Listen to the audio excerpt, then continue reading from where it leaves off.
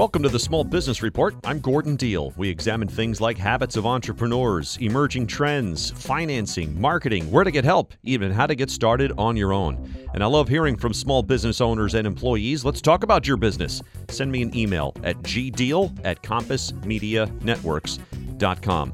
Today, more attention being paid right now to the 4-day work week among small businesses and startups experimenting with no packaging for their products. Those stories after this. Great news. There's a quick way you could save money. Switch to Geico.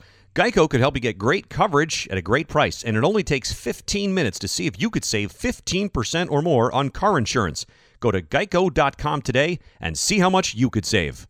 The 4-day work week is hardly new. The compressed work week has been a flexible work arrangement for years. Management gurus have proposed the idea since at least 1970. Even states and school systems have been trying out the concept, yet thanks to a tight labor market, the growth of remote work, or perhaps just wishful thinking, a shorter work week has been getting more and more attention. Here's Jenna McGregor, reporter at the Washington Post. Jenna, explain. Well, this is a topic that has been around for a long time, but continues to get more and more attention. I think as the labor market's really tight and companies look for new ways to interest workers and lure new recruits, but also it's gotten some attention because there's a trade union in the United Kingdom that's actually pushing to try to move to a 4-day week. There was a company, a rather 200 and something company in New Zealand that tried this and it went really well. So it's been getting more attention, and we wanted to say, well, how does it actually work in practice, and speak to some people who had done it across their company, all of them small businesses, to say, how did it work? All right, so what'd you hear? I kind of expected to hear, this is the greatest thing that's ever happened. We absolutely love it. And probably if I was to speak to these folks, the people who work for them, their employees, I might hear that. But the people who had actually instituted it, the bosses, the managers of these small businesses, said, it is good. We've seen a lot of productivity. People have a lot more time to think. They have a lot more time with their families, but it's logistically a lot more difficult than we expected. And one of the big things that continued to come up was things like vacation days and holidays. And how do you manage that when you're already giving somebody every Friday off all year? Does it depend on the type of business when it comes to logistics?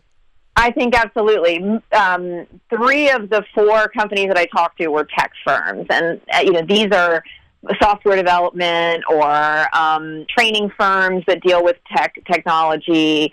And I think their work is a little more project oriented, right? This is not a consulting firm that's on call for their clients all the time. This is not obviously any kind of manufacturing or industry. It's very project-oriented work. It can be very individual-oriented, like one person doing their work. And so I think it's a little easier to just put some parameters around it and say, this is Monday through Thursday, and then we can stop and go home and have a beer and spend Friday with our families.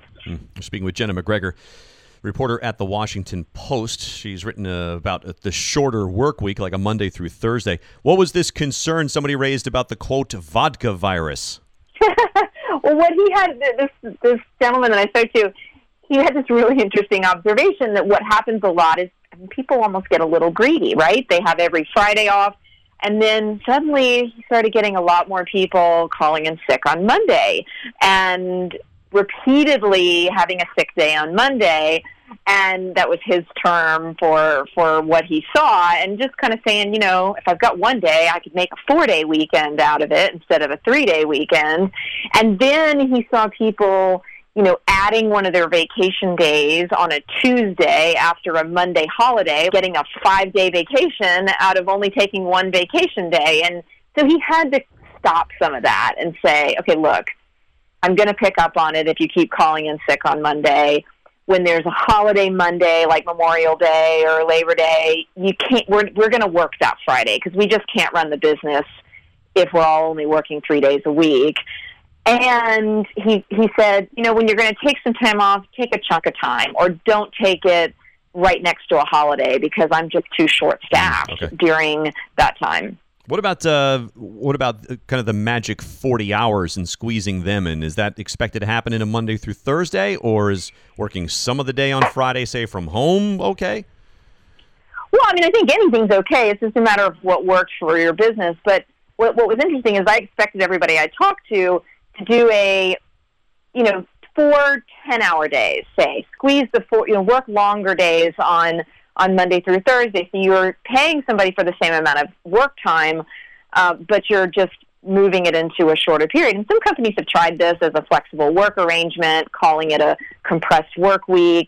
And while some people like that, it didn't work for other companies, some of the other businesses I talked to, because they said, people have to get home to their kids, especially in work like programming that's really focused and people are really focusing hard all day. It was just too long. People were getting tired and exhausted from working that long of a day. And so they switched back or gave people a choice. So I think it depends on the company, but I was surprised some people said, no, we're actually going to try to make this work in 32 hours and say, a lot of the work that we do is busy work. We waste a lot. We all waste a lot of time at work. Let's really try to get what we need to get done in 32 hours instead of 40. And somebody said that at some points leads to very pressure-filled Thursdays. Yeah, I mean, one of the things they really tried to do is say Thursday cannot become the new Friday. So it's not like you're going to start slacking off at 2:00 on Thursday afternoon because you're already getting Friday off. And so there were a lot of deadlines and a lot of pressure. And how do you reconfigure the day so that you don't have a lot of meetings, say, on Thursday because people were trying to get the work done that they needed to get done before the weekend on Thursday afternoon. So there was a lot of a lot of talk about how can we rethink the way we work so that we can get a lot more done in that compressed time period. Yet they had to be smarter about the way they scheduled meetings and whether a meeting was even necessary and fine-tuning what someone's job responsibilities really were, because you're trying to get people to work much, much, much more efficiently if they're only working 4 days. Thanks, Jenna. Jenna McGregor, Washington Post reporter. Well, a new grocery store in Brooklyn is most notable for what it does not offer, and that's packaging. At a company called Precycle, most everything from loose tea and granola to honey and laundry detergent is offered in a bin or dispenser and sold by the pound. Customers bring their own bags and jars. The weight of your container is subtracted from your bill.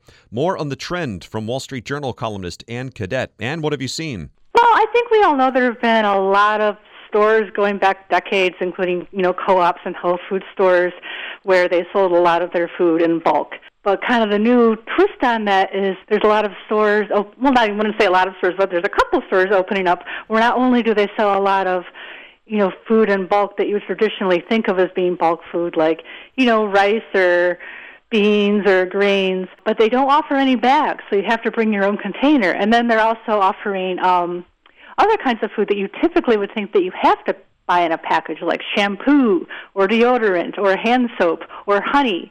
So there's just no packaging at all. Everything is what they like to refer to as package-free or zero waste. There's kind of a new trend coming along with people who are, the kind of people who bought organic or free range or tried to buy local. Now their thing is trying to live a zero-waste lifestyle where they don't produce any waste at all, that nothing they do produces any trash. Wow. So if you need multiple items, you need multiple containers to bring with you to this store.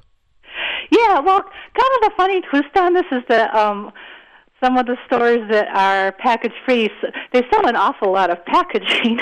And by that I mean they, for people who don't have like nice jars or spray bottles or what have you, or cans, you can buy that stuff there. So you can buy a reusable jar or a nice little shaker bottle if you don't happen to have one that you can bring in from home. Wow. All right. So I know you referenced that does impact the price of goods, right? Things are considerably more expensive in this store. Yeah, it's a lot like organic or cage-free. You're kind of paying for the right to be virtuous. So at this the newest store, which is called Pre-Cycle, it's in the Bushwick section of Brooklyn, a lot of the prices are maybe twice what you would buy for similar items at Whole Foods, or maybe 3 times what you would be paying at Trader Joe's. So you can buy organic pasta, and it's very beautiful, and it's locally sourced and all of that. But I think it was $9.59 a pound. Wow. And brown rice is $5 a pound. And, the carrots, which were delicious, they were really great carrots, but they were $3 a pound. So that's a good deal more than you typically be paying. And I'm told the reason for that is that there are just not a lot of suppliers who can provide these items in a package-free format or packaging that doesn't include any plastic. So there's not a lot of competition. If you're a store that wants to offer these items, there's maybe 1 or 2 vendors around. So it's not that they're, making ridiculously high margins, it's that they're paying a lot of money for the goods that they're offering. Wow. We're speaking with Wall Street Journal columnist Ann Cadet. Her piece is called Bagging It. In Brooklyn, some grocers throw out packaging to contain trash.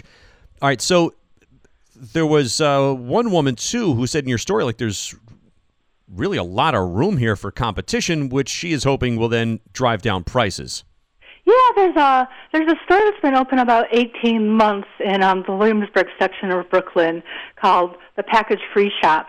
And they don't offer a lot of food there, but you can buy all kinds of, shampoos and face products, and you can buy, utensil kits and all kinds of stuff to support your zero-waste lifestyle. And she, the entrepreneur, she agreed that her prices are high.